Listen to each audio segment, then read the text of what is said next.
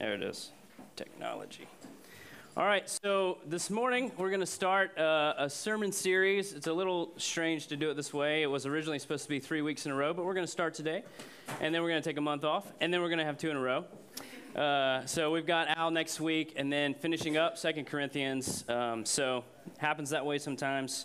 No big deal. But I didn't come up with this series. I saw a friend of mine doing it. I'm sure you might have been part of a church that's done a series like this before. But the series is entitled, "The Bible Doesn't Say That."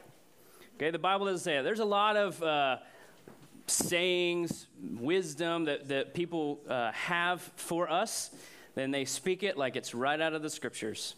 And it's not. The reality is, some of these sayings are man's wisdom that is probably based in some kind of scripture that over time has gotten spoken wrongly, or the idea behind it was used, and it's like playing telephone, sometimes it just changes over time.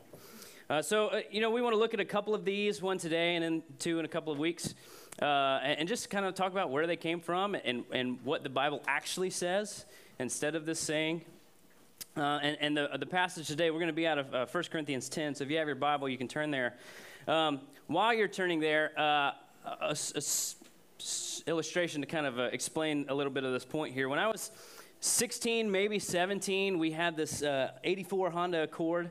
It was a great car, but at some point it started to go away. And then my brother, he was driving it, and we both had this car that we were kind of sharing. And at one point, my grandpa was selling cars. And he brought to our house this Tweety Bird yellow Mustang GT, right? And my parents were very generous. They're like, we'll give you about this much. You have to pay the rest of it. And then, of course, then we start talking about insurance. It's going to cost this much. And they were kind of like, I don't know. And I was like, yeah, I can do it. I can work, like 40 hours a week plus high school. I can do it. I can pay it. And my parents kind of said, you know what? We'll think about it. Let's sleep on it and decide tomorrow. And in their loving sovereignty, decided no 17-year-old should have a 460 horsepower vehicle, ever. So why do I say that? Well, today we're going to address something that the Bible does not say, and it's kind of the big one, right? And it's that God won't give you more than you can handle. God won't give you more than you can handle. People say this all the time. You might have said it. You might have been told such a thing by someone trying to encourage you in a hard time. And it does sound great, right? If you're going to get through this. You're going to make it. God won't give you more than you can handle. And it sounds biblical because they put God in it, right? I mean, that makes it sound somewhat biblical. And so if you've ever used this saying or been told this saying, we're not here to judge this morning. We want to be a biblically literate church. And so we want to know, what does the Bible actually say and not what it doesn't say? Because that's where true encouragement would come from. Okay, so in Matthew 11, Jesus says, "Come to me, all who are weary, and I will give you rest," right? This is the take my yoke upon you. My yoke is easy, my burden is light. Jesus wants to alleviate our suffering, right? This is one of the things that leads to this idea that God won't give you more than you can handle. Look, Jesus even said, he wants to make your load lighter, right? It's all these things that kind of lead to us being told wrong things or using the scripture in its wrong form. So this passage that we're going to study this morning is actually really near and dear to my heart as a biblical counselor, as a pastor, because it's really important. I think all of us should know this passage well, and memorize it, use it, live in it a little bit, because part of what we deal with every day involves this passage. So we're going to start 1 Corinthians 10. We're going to start in verse 12. "Therefore, let anyone who thinks that he stands take heed lest he fall. No temptation has overtaken you that is not common to man. God is faithful, and he will not let you be tempted beyond your ability. But with the temptation, he will also provide you the way of escape, that you might endure it." Let me pray. Father in heaven, thank you so much for your word. Thank you for the privilege that it is to have access to your word and to sit together and read it and talk about it, and Lord willing that we would apply it to our life. And so I just ask that you would guide us this morning, that you would speak to your people, myself included. We pray in Christ's name. Amen. So one of the rules of biblical interpretation and is if you see a therefore, what do you ask? What's the therefore? Right. So this passage is set in the context of Paul speaking about idolatry. Okay, he just finished talking about the newly formed nation of Israel coming out of Egypt, receiving the law in the desert, but God not being pleased with that generation because they turned to idols. He says the Israelites were literally following God with their bodies, but not with their hearts. Their hearts wandered, and instead of trusting God and moving forward, they moved backwards. They reverted to idol worship. It says in verse 11, now these things happened to them as an example, but they were written down for our instruction. So Paul's words here are dealing with a specific thing in this passage, and that is temptation. Temptation, specifically temptation to have our hearts wander into idol worship. And this is why he says, let anyone who thinks that he stands take heed lest he fall. He says this great nation we're literally following God, and a cloud by day and a fire by night, and we're drinking from the spiritual rock, like literally water out of rocks, but also the spiritual rock, that is Christ. But they were overthrown in the wilderness. Now, most of us here would say, well, I'm not really prone to idol worship. In a certain sense, you're probably right. You know, we don't have the Buddha in the kitchen that we're burning incense before we start our day or start our meal. I know some of us toe the line with essential oils, but that's a different, ourselves included. But an idol is anything we place on the throne of our hearts rather than God. Anything that we are worshipers at our very core.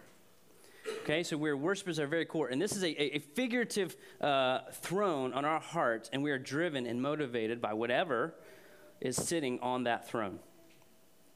Okay, and when it's anything other than God, we're worshiping idols, right? And so think about this logically. If it's your work, right? If your idol is your work, then family, spouse, kids, all those things are trying to fit into the work bubble, and the first thing that goes when it can't fit are the relationship with your spouse, the relationship with your kids, the relationship with your friends, your accountability, all those things. If you're driven by work, those things are pushed to the side, and if you can fit them in there, you will. And if you can't, so be it. If it's our kids, we allow them to essentially be the authority by which we're guided. They tell us what to do, right? And then we may say, no, we don't. But you know what? We take them to every possible sporting event or play or recital that we can possibly get to.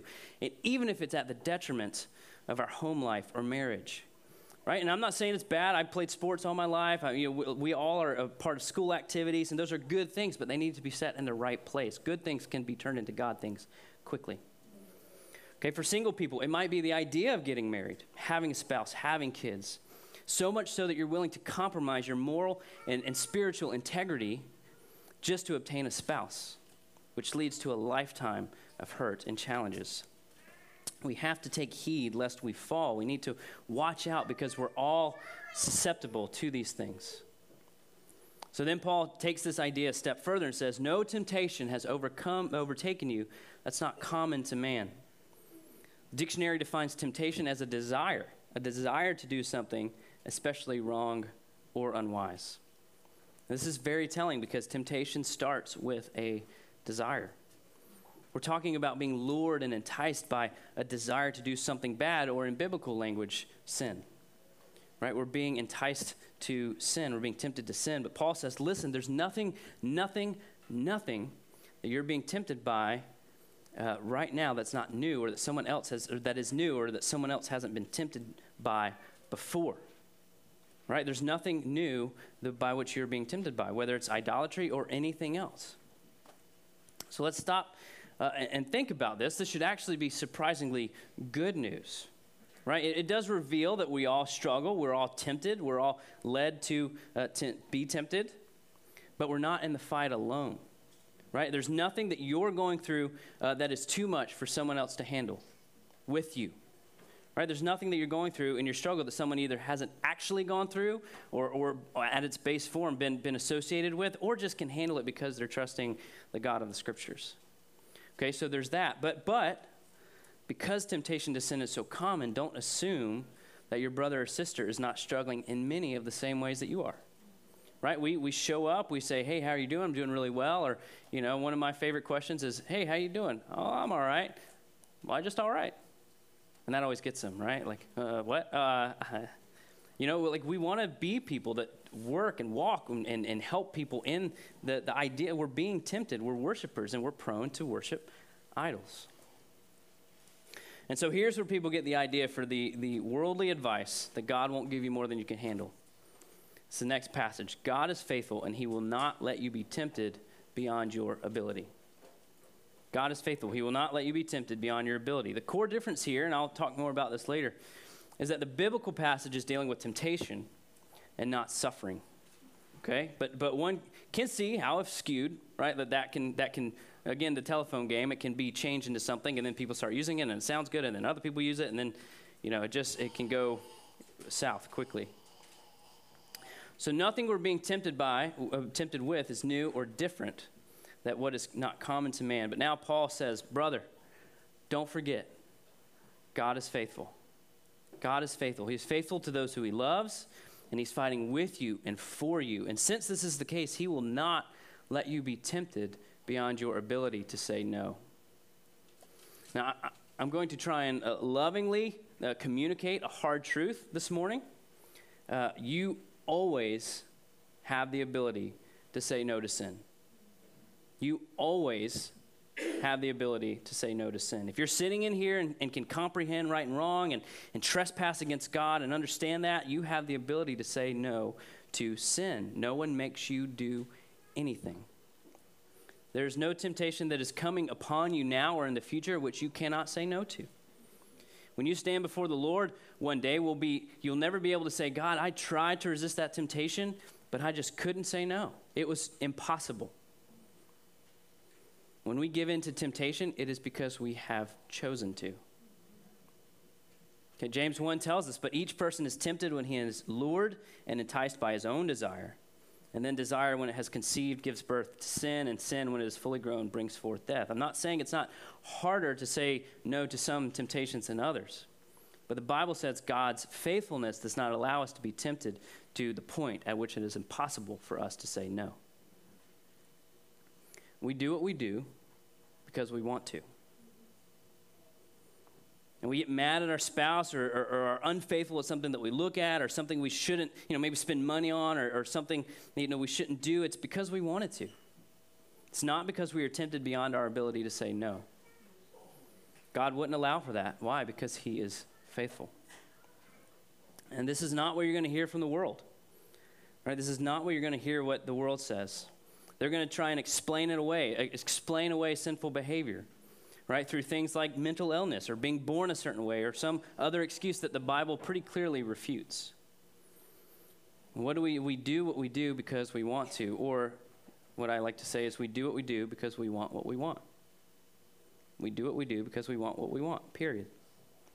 So Paul continues and says, but with the temptation, he will also provide the way of escape that you may be able to endure it. So Paul is saying, look, God knows how much you can take and allows temptation to come your way for whatever reason and whatever purpose he chooses. But even though he allows the temptation, because he is faithful, he will also provide a way of escape that you can endure it. This Greek word here for way of escape, it means an egress or a way out or off. And later Greek, they used it as a term meaning like a landing spot for a boat where people could disembark. So really two things are happening here. First, Paul's general rule for battling temptation, do you know what it is? Run away. Run away. It's like Monty Python. Run away, like Paul says, run. Don't challenge Satan to a duel. That is foolishness. Flee, run. Don't walk up to the line. Turn and run in the opposite direction of the line. Earlier in this letter, 1 Corinthians 6:18, Paul tells us here is to flee sexual immorality. Right at the end of this passage in 14, he says, flee idolatry. Paul is not one to stick around and show off how spiritually tough he is. His MO is generally, hey, live to fight another day as regards to sin and temptation. Right? We just finished spending multiple weeks in 2 Corinthians where Paul is talking about boasting in his weakness. He's weak. We're weak. We're all weak and shouldn't toy with sin. We should seek to run away and escape if possible. The second thing Paul is saying here is that sometimes the only way to battle temptation is to endure it. But don't worry, because God, who's faithful, and friends, who does not want to see you fail, he does not want you to see you fail, will give you a landing place from which to endure the temptation. In some certain circumstances, we are confronted with the reality that we will have to endure, that we will have to be confronted with the temptation and endure it. But it's okay. Why? Because one, we know God won't let us be tempted beyond our ability, beyond what we're able to say no to. And two, God has given us a place, a refuge from which to endure, from which we can stand. James 1 says, "Blessed is the man who remains steadfast or endures under trial, for when he has stood the test, he will receive the crown of life, which God has promised to those who love him." The word under trial here means to make proof of, to test, or to tempt. Right? Sometimes we're confronted with the reality that we will have to endure temptation, but two promises that can help us rest and to endure is one, God is faithful and is with us in the trial, and two, we will receive a blessing if we endure. Okay, so that's the biblical text. What does the Bible actually say? 1 Corinthians 10, 12 through 14. So I want to take a minute to kind of compare and contrast what the biblical text and what the Bible doesn't say in a way that I hope will actually help us be better prepared to help one another and help those outside of the walls of hope. The non-biblical saying says God won't give you more than you can handle. It deals with suffering in general, right? Not temptation. But the reality with suffering, though, biblically speaking, is actually God will allow more suffering into your life than you can handle. God will allow it. How do we know that? People die. People die. We can handle this sickness or we can handle this. No, people die. Paul himself said way back in 2 Corinthians 1, "For we were so utterly burdened beyond our strength that we despaired of life itself. Indeed, we felt that we had received the sentence of death. But that was to make us rely not on ourselves, but on God who raises the dead." See, there are definitely things in our life that are given to us by God, allowed into our lives by God, that we cannot handle on our own. All right? There's an enormous amount of suffering in this world, so much so that it could make a person question God's presence in our world. Right? There's an enormous amount of suffering. Or like Paul, it could drive us to the reality that death is creeping over this world, and our only refuge is the strength of God who raises the dead. This is what we must rely on, because otherwise, let's face it, we're doomed. There's no hope. We can't handle it alone, and to think otherwise is really self-centered pride. So it's only a temptation or idolatry. It's also a temptation or idolatry that this actual biblical passage is talking about, right? So a temptation to idolatry. It's talking about our power to endure versus God's power to sustain us. Okay, so it's not this passage that God won't give you more than you can handle. It's all about you being able to handle things. Right? God's faithfulness is clear in the actual biblical text. Another thing about this man's wisdom, it can lead to an enormous amount of guilt in the life of a believer, right? Because when confronted with suffering, we often feel like we can't handle it. Right? How many of you have ever felt like you're going through something and just feel like you cannot handle it? Right? And this leads to guilt and possible theological confusion. If God won't give me more than I can handle, why can't I handle this? Right? Why can't I handle this? Or maybe it makes us doubt. Maybe God isn't as faithful to us in trials. Maybe he's not who I thought he was. Secondly, the biblical passage speaks to God's faithfulness in the fight itself. There's a subtle difference in between the biblical text and the worldly wisdom, but it speaks volumes, right? In the saying, God won't give you more than you can handle, God is essentially a gatekeeper, right? Distant, potentially harsh, and not intimately active in the life of a believer. If you just take the statement at face value now everyone knows the inferred, no, it's because he loves you, right? But that's not what it's saying. God won't give you more than you can handle. It's about you. In the biblical text, there is this idea of God's allowance of temptation into a person's life, along with his knowledge of what they can and can't handle. However, there's an additional aspect that is his faithfulness in the fight, and is our help in our time of need. And this is what the psalmist is saying in Psalm 46:1. God is our refuge and strength, a very present help in trouble. Right? God is with us in the fight with temptation. He's providing us a way to endure or escape it. And really, because it's temptation versus suffering, in some ways comparing the two sayings, the biblical text and the non-biblical text, is like comparing apples and oranges. They're different. They're not talking about the same thing at all. Our biblical text, which is the one that we really want to focus on, can be of great help. It points us to God and his strength and his ability to care for those that he loves. The worldly wisdom sounds great, but when we really break it down, it removes God from our lives personally, and it can cause us to rely on ourselves. It's about how much we can endure. It also seems great until it's not true, until we encounter something that we cannot handle as it pertains to suffering. The biggest problem with the saying that God won't give us more to handle is actually the gospel. Right? The biggest problem with that saying is the gospel itself. Why? Because we cannot handle our separation from God. Right? We have a sin problem that we cannot take care of. There's nothing that we can do to be made one with Christ, to be forgiven of our sins. We must rely fully on his grace to us. And that is only obtainable because of the life, death, and resurrection of Jesus Christ. See, our biggest problem we cannot handle, and God has allowed it. But praise God, right, for making a way for us by faith through Christ, so that our sins can be atoned for, so that our eternity can be set and victory over suffering and death can be secured. Right? And if that wasn't great news enough, it leads us to our actual biblical text. The gospel is rooted in God's faithfulness to an unfaithful, idolatrous people. But because of Christ and his grace and the work of the Holy Spirit, we will not be tempted beyond what we can endure. But when the temptation comes, God, who is faithful and has proven himself to be so because of the cross, will provide us a way of escape that we can endure it. Right? God's faithful. How do we know? The cross. Life, death, resurrection of Jesus Christ. He is faithful so that we can endure.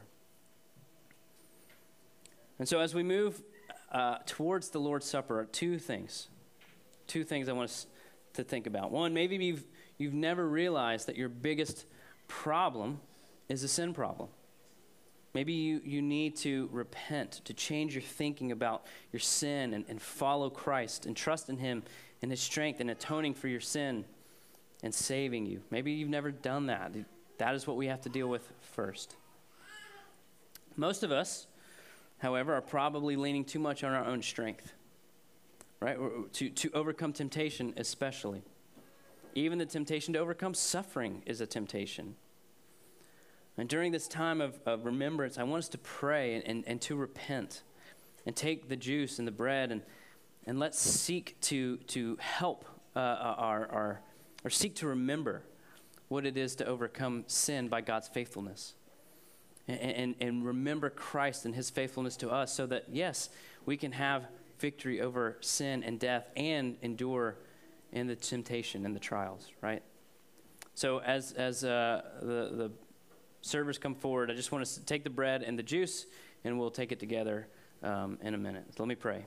Father in heaven, thank you so much for your word. Thank you for loving us enough to be faithful to us, in our temptation and our trials, to give us a way of escape that we can endure. You know, when Christ says, be holy as I'm holy, we can do it. And we can not sin. We can avoid the temptation to sin, and that we can endure, not because of our strength, but because of your faithfulness. And so, Father, I pray that during this time we would remember that, and we would just grow in our affection for you because of it. And we pray in Christ's name. Amen.